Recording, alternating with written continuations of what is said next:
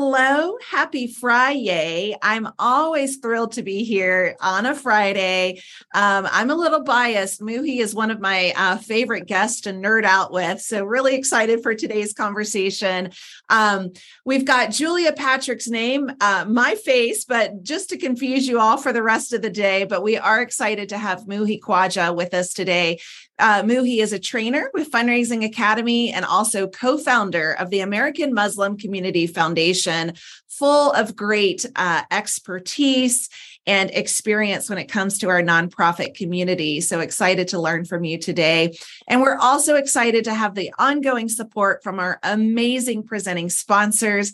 Thank you so very much to Bloomerang, American Nonprofit Academy, Fundraising Academy at National University, Be Generous, Your Part-Time Controller, Staffing Boutique, Nonprofit Thought Leader, and The Nonprofit Nerd. These companies keep us going with conversations like the one that we are having here today with Muhi. But if you missed any episodes, any conversations, you can find us on Roku, YouTube, Amazon Fire TV, as well as Vimeo. And we're still working on showing up in a hologram form on your lap, on your couch right next to you. So maybe on your lap, who knows? But you can listen to us also wherever you stream your podcast. So make sure that you check us out there. So Fridays, as you know, Muhi, you have joined us on and off for many Fridays. And what we do for those of you watching and listening, it's a series of questions that many of you have submitted to us, to the Nonprofit Show. We save these questions, we spread them out on the Fridays Ask and Answer episode, thanks to our underwriters, Fundraising Academy. So Muhi, let's get us started. I feel like this person, name withheld, from San Francisco, probably did this intentionally, thinking, Muhi might know me. He might know who's submitting this, although I do know San Francisco is a very large community. But the question we received here is, I want to join our local AFP chapter, which stands for the Association of Fundraising Professionals. But our CFO, our financial officer, just told me that they don't have memberships in the budget. I am super concerned about this and wondering if this is something others are also dealing with. What would you say to this name withheld, Muhi? As it may be a common thing, I wonder what their budget is overall. I wonder what perks they provide their staff members. But I know when I was at American Red Cross, I was very fortunate, even at Fundraising Academy, so fortunate, and even at American Muslim Community Foundation. As a co-founder, I was like, we got to provide memberships to our staff for things that are relevant to them. And, I think it fosters a sense of, that your team is taking care of you and allows you to grow outside of your daily job. And those networking opportunities from organizations like AFP are just so critical. And being able to go to the national convention, international convention, and local things, and so helpful to get your mind out of the box, network with other people who are experiencing the same things that you can bounce ideas off of. So I think it's something that is definitely worth its value. Maybe try to see if there's a scholarship from AFP that you can use, or if you have a mentor, that even ask them to support you in it. I know sometimes getting to the conventions and things might be a little bit extra, but at least the membership, really make a case for your CFO, for your C-suite team, encourage them to provide it as a benefit to your staff. It'll have dividends not only for your organization, but for the community that you serve. And if that's you're on the board of an organization or anything else, the ripple effects will just be there. I'm really glad that you advocate for that. I've been probably a member since I've, started in my fundraising career of so many different professional organizations. There have been times, and I'm curious if you've seen this too, where I've had to pay my own membership, as an employee. Not often. I always like to have that in the budget. And I was looking at a budget yesterday with a nonprofit, and they did not have professional development, but I noticed that it was a line in their budget. And I said, okay, so there's a line in your budget. How do we we add money to that line, and really looking at building that up, because I love that you said those perks are really important, especially in our sector, right? When we are looking at, okay, we may not make top dollar, although I know you and I are both working on that. Like, how can we get us to top dollar? But where are there other ways that we can compensate and benefit, our rock star talent and our rock star employees, which I think is everyone. I think we're all rock stars inside. So looking at that. And then you're right that, the conferences that are available, but I also want to share with Name Withheld, you can always get the newsletters, and you can get the newsletters for free. There's so much content that comes into your email box from that. And I love, because I would not have thought about this, Muhi, is really looking at, okay, is there a sponsorship available, which there very well may be, and is there someone that might sponsor your membership? So it could be, someone in your community that believes so strongly in this that they'll say, you know what, I will underwrite your professional membership for that. So thinking outside the box is definitely a worthwhile, but we wish you the best, Name Withheld. Send us a message. Let us know if you were able to get this sponsored, because we would love to see this in organizational budgets. I think it's really important. So good luck. We are here to support you in that. Janet from Baltimore sends us a question wanting some advice. Is it an odd thing to invite prospective or even current donors to outside social events? I have a donor who loves art, and I would like to take her to an art show. We serve the healthcare sector, so there is no link, but I think she would like this. Ooh, what do you say to Janet? Janet's a thinker. I like it. This is definitely something that as major gift officers, development people, we should be looking at how can we create and steward a relationship that's going to strengthen their bond, not only with you as an individual, but with your organization. And even though it's a cross-sector event, the fact that you thought of them, the fact that you thought of that, this is something that I would like to spend time with you doing. Imagine the conversation you're going to have there. You're going to learn so much more about this person, their passions, and everything like that. So, yeah, that's a winner for me. I think that's a winner too. I love the creativity, the thinker that Janet is as well. There's so many opportunities for this. And I think that's really connecting at that return on relationship level, because you're going deeper with the donor. You're going deeper with that relationship. The depth and breadth doesn't have to be solely to the mission. I remember once, and I'd love to hear if you have any personal anecdotal stories. I was working with a donor who loved yachting, right? And so I saw some I don't know, electronic newsletter that was talking about, boating and yachting. And I was like, okay, I know nothing about this, but I saw it. I'm going to just send it over with a little note that says, I saw this. It made me think of you. I hope you're enjoying your time on the water as well. It was not an ask, right? It was nothing to do with the mission. It was just, hey, I had this moment and it connected me to something that you are so passionate about. And I was just thinking about you and wanted to share. Do you have any stories like that, Muhi, where like something just kind of, activated your memory with a donor and you've reached out to them? Yeah, definitely. And especially if there was a donor like at Red Cross, tech companies getting profiled in the news or this, that, the other, or even something specific about them in the news and just, sharing with them, hey, I saw this, congratulations on this recognition or anything like that. And it's always well received. One thing I would say is like 9 times out of 10, my donor meetings were typically at a restaurant or at their house or at an office space. But those 1 out of 10 times, there were these creative type of events where it was something that I thought that they would be interested in, or a seminar where they came to learn about an event at the Red Cross and like learn about different services that we provide.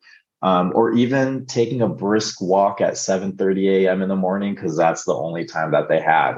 And really just being able to, share those different moments, I think strengthened the bond and made it more unique and a dynamic relationship.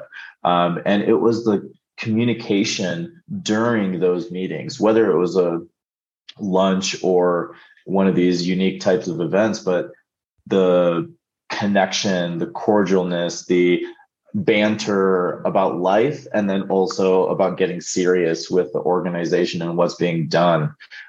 Just great conversation overall, and wanting to reconnect and catch up with the person. And that's what makes it exciting. Yeah, I agree. It reminds me of a story I heard recently where there was these two women meeting. It had nothing to do with the mission, but I just love the story of this. And one of them was eating a perfectly cut apple. And the person said, "How did you get this so perfectly cut?" And they said, "Well, don't you have one of those apple cutters? You just slide it right down." And she's like, "No, I've never seen this." Literally a few days later in the mail, guess what she received? An apple cutter. Right? Like it can be silly like that, like just something that's really nominal. But I think that really does. Thoughtful. It's so thoughtful. And it goes to the active listening, right? The active listening. And now guess what? Every time she eats an apple, she's probably going to think about this person. So good luck, Janet. We hope that we gave you, some good advice here when it comes to attending this art show with a current donor. It doesn't mean that just because you're going to an event outside of your mission that you cannot talk about your mission and how it might connect and relate, who knows, to the art. Art evokes a lot. So there's no telling where that conversation could go. One final thought on the slicer. Like, I love things that make life easier. And like an apple slicer is one of those things. So I hope it like revolutionized her or their perspective on, how to eat an apple. And I really hope that it became like their go-to gift for other people to bring that joy and happiness into somebody else's life. That's a great point. Yeah, that's such a great point. I love that too. So, well, we're going to Tampa, Florida right now. And for those of you that are watching live, you know that Hurricane Ian has been also visiting Ben in Tampa, Florida. So we really hope that all of you are doing well in the Florida area and the Carolinas. So, but Ben did submit this question. Since the pandemic, we have attracted more out-of-state donors. Do you have any opinions on starting support chapters outside the area? I know universities do this with their alums, but we don't have that type of affiliation that makes this a logical choice. Any thoughts on this, Muhi, for Ben? Yeah, I love this because you can keep thinking of like ideas out of the box and how to engage them. And if your service area is like state, local, maybe it's people who used to live in your community, but now are outside of your community. But the thing that comes to mind with this is, really thinking about how to scale, right? Like, does it make sense to go chapters, or what's maybe a step before that? Like looking at, could you do a national council? Could you do a state by state type of small council that's like a local board? Maybe they don't have the full jurisdiction of your state's board, but it gets them involved. It gets them their interest, and is a way to engage them and deepen the relationship. So there's a lot of ideas that are coming to mind around that. But I would say it's great to know who your donors are nationwide. And, do the typical things like wealth screening, see who they are, like find more research about them. Is it worth having a discovery meeting? Move them through the life cycle of donor engagement. Like, what are those things that can be done through the cost selling cycle at Fundraising Academy? And how can you engage them further in your mission? So I would support it, maybe not right off the bat going to state chapters, but, even if it's only 5 donors in a different state, figure out who they are, send them a letter, engage them, see why they're supporting, because, you might discover a nugget that you didn't know before. And those things are priceless. Yeah, they are priceless. I'm curious if you can dive a little deeper, Muhi. Like, I'm imagining we pull a report, from our donor database. We're finding out their address. You and I talk about living nomadically. You get to do it a lot more than I can at this moment. But we also have many donors that live in different places, seasonally. And so, even though they may live full time, let's say in Florida, they could be moving somewhere else, for another portion of that year. How do we go about kind of finding that information? Can you talk to us about that? Yeah, so the first thought that comes to mind is the USPS NCOA, like National Change of Address. Yeah. And a lot of databases with a click of a button can do that for you. So that's why it's so important to invest in a CRM. Mm-hmm. But honestly, whitepages.com, don't sleep on it. It works.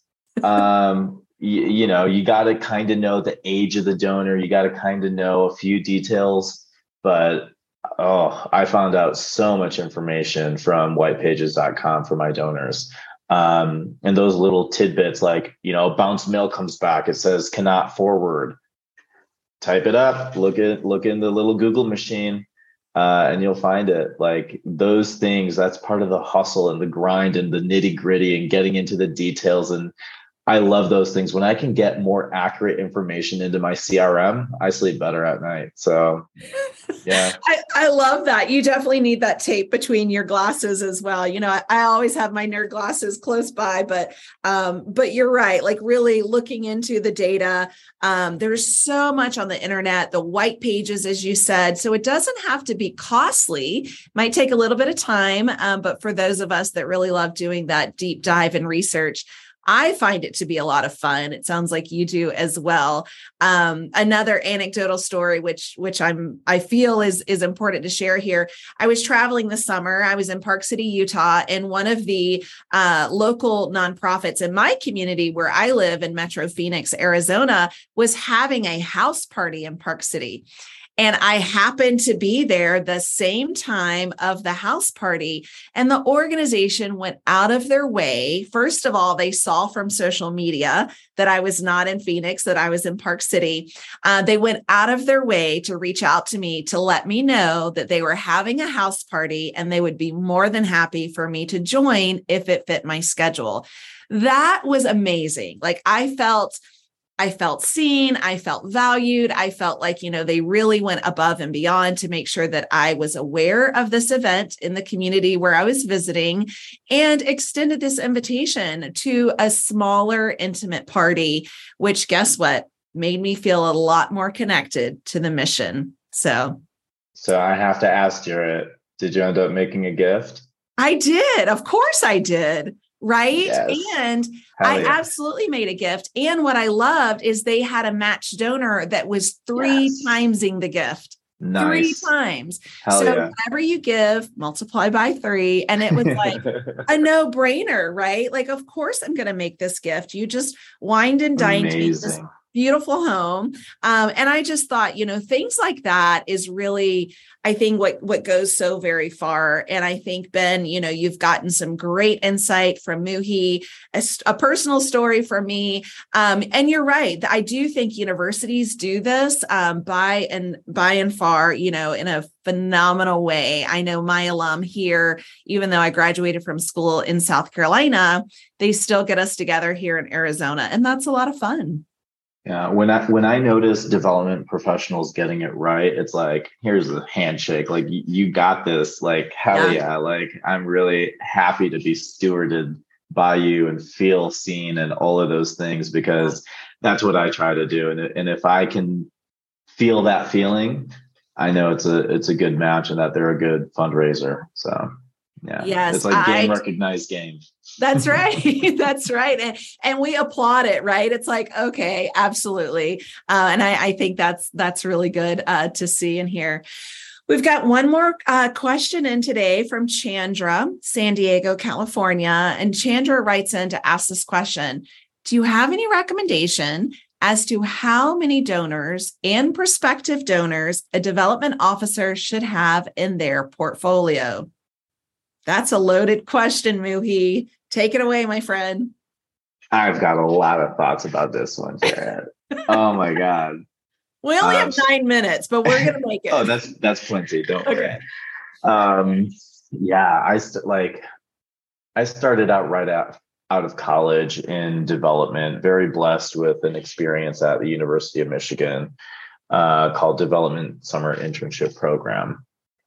And DSIP was like the holy grail for me. It was jumping in, like we got 4 days of work within the university. I was in alumni relations. And then on Fridays, we had a class on philanthropy.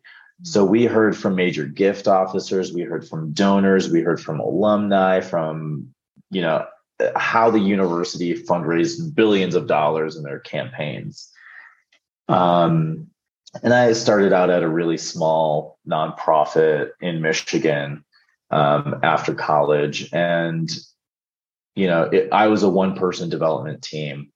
I cycled through a few nonprofits like that and then got to the Red Cross and was like, oh, this is how it's supposed to be done.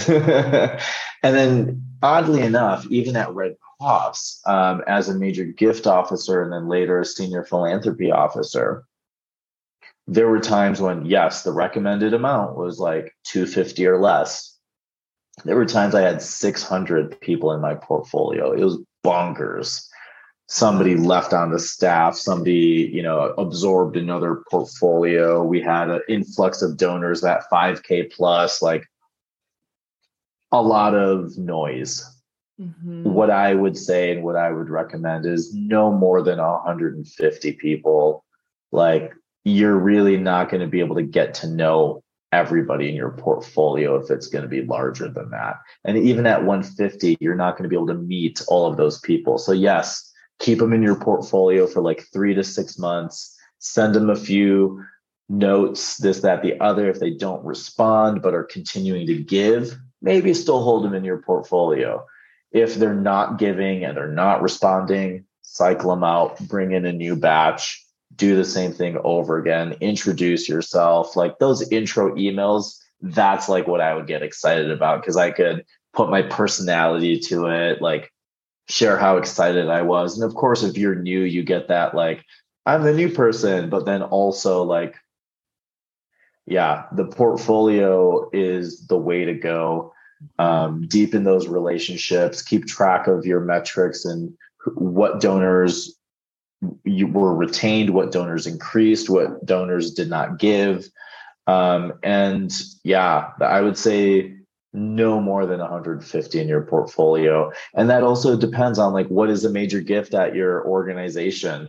How many donors do you have? Like, how many staff members do you have? Yeah, I get it. Like, you might need to tier your portfolio if you're the one person there, but like, who are those people that you're regularly reaching out to? Are they new donors? Are they top donors? Where are they in the mix? I could sit on a soapbox for hours, Jarrett, but I'll save you the pain. But yeah, I think there needs to be no more than 150 in a solid portfolio, and do the prospecting, qualify them, get them into your portfolio. And see how you can increase their giving. Like, this is what I'm so passionate about as a major gift officer and development person. I nerd out on it and geek out about that retention and increasing the donor gifts. And yeah, it's the best. Yeah, me too. Well, you can stand on your soapbox all day long with me. I'll be right there on mine next to you. I love that you mention no more than 150, because I see it all too often, as have you, where, it's just more and more donors into a portfolio. And for those of you that are saying, I don't have a portfolio, what's a portfolio, right? It's like, it's your digital file of the donors that you personally are working, engaging. Mui mentioned, the phases of the Fundraising Academy donor cycle, which I love. I love the phases that's offered there. I've even taken those phases, moved them into donor databases to have that true moves management, right? Like for each donor, for each portfolio, looking at that. So, I think it's important, as you said, not too many, because you're really not going to be able to, have that level of engagement to see that return on relationship, because certainly, Chandra, you're not going to be able to take 600 plus people to an art show, as one of our previous guests wanted to do? So one unique thing that, like, when Red Cross switched from a major gift officer model to like a philanthropy officer model, and like associate philanthropy officer, senior philanthropy officer, development relations officer, donor relations officer, and like that was their strategy for annual fund people. So yeah, that person had almost 1,500 people in their portfolio, but it wasn't to have meetings. It wasn't to do all of these other things. The strategy was a little different. So yes, at the end of the day, are there different ways to make a larger portfolio work? Yes, but the metrics should not be the same. The outcomes will not be the same, but you can still try to do frequent letters, handwritten notes, emails, all of those things to create a relationship, and phone calls and all of those things. But I would say it depends on what segment of your organization within development you're focusing on, like corporate, foundations, individuals. All of those numbers can look differently. That's a good point. And let's add videos in there too, right? Like that's a great way to send and get personal, have someone know who you are, engage with them at a deeper level. Muhi, again, I just love nerding out with you, my friend. One day, I know we met at AFP. So for the viewer, that mentioned, having that AFP membership, it's worth its gold, or it's worth its weight in gold for sure. The relationships that you build with like-minded individuals. So Muhi Khwaja, you've got a lot of letters behind your name. So MPA, CFRE, and CFRM. You're also a trainer with Fundraising Academy. And I also love to give you a shout out for being the co-founder here at the American Muslim Community Foundation. So thanks for all that you do, all your valuable time, expertise that you pour into the community to strengthen it around the globe. We are so lucky to have you here in the sector. So thank you so much, my friend. And I want to say thank you to our presenting sponsors. We are so grateful to have Fundraising Academy at National University, Underwrite, our Friday, or as I refer to them, Friday, Ask and Answer. Also, each and every one of these sponsors here that keep our show going day in and day out to have these high-level conversations and to answer your questions. So thank you to Bloomerang, American Nonprofit Academy, Be Generous, Your Part-Time Controller, Staffing Boutique, Nonprofit Thought Leader, Nonprofit Nerd, and another shout out again for Fundraising Academy for allowing us to have these questions. Again, if you have any questions for us here at the Nonprofit Show, send them to us. Go to the website. You can send us an email, all the good ways. We're very active on social media. So send those in and we will answer them each and every week on our dedicated Friday Ask and Answer, thanks to Fundraising Academy. Muhi, safe travels. I know that you've got a lot going on in your next 24, 48 hours. And for those of you that are embarking onto your weekend, I hope that you too have a fantastic weekend. Join us back here on Monday. And until then, we want to remind you, our viewers, our listeners, our guest, and ourselves to stay well so we can do well. Thanks, everyone. Have a fantastic weekend.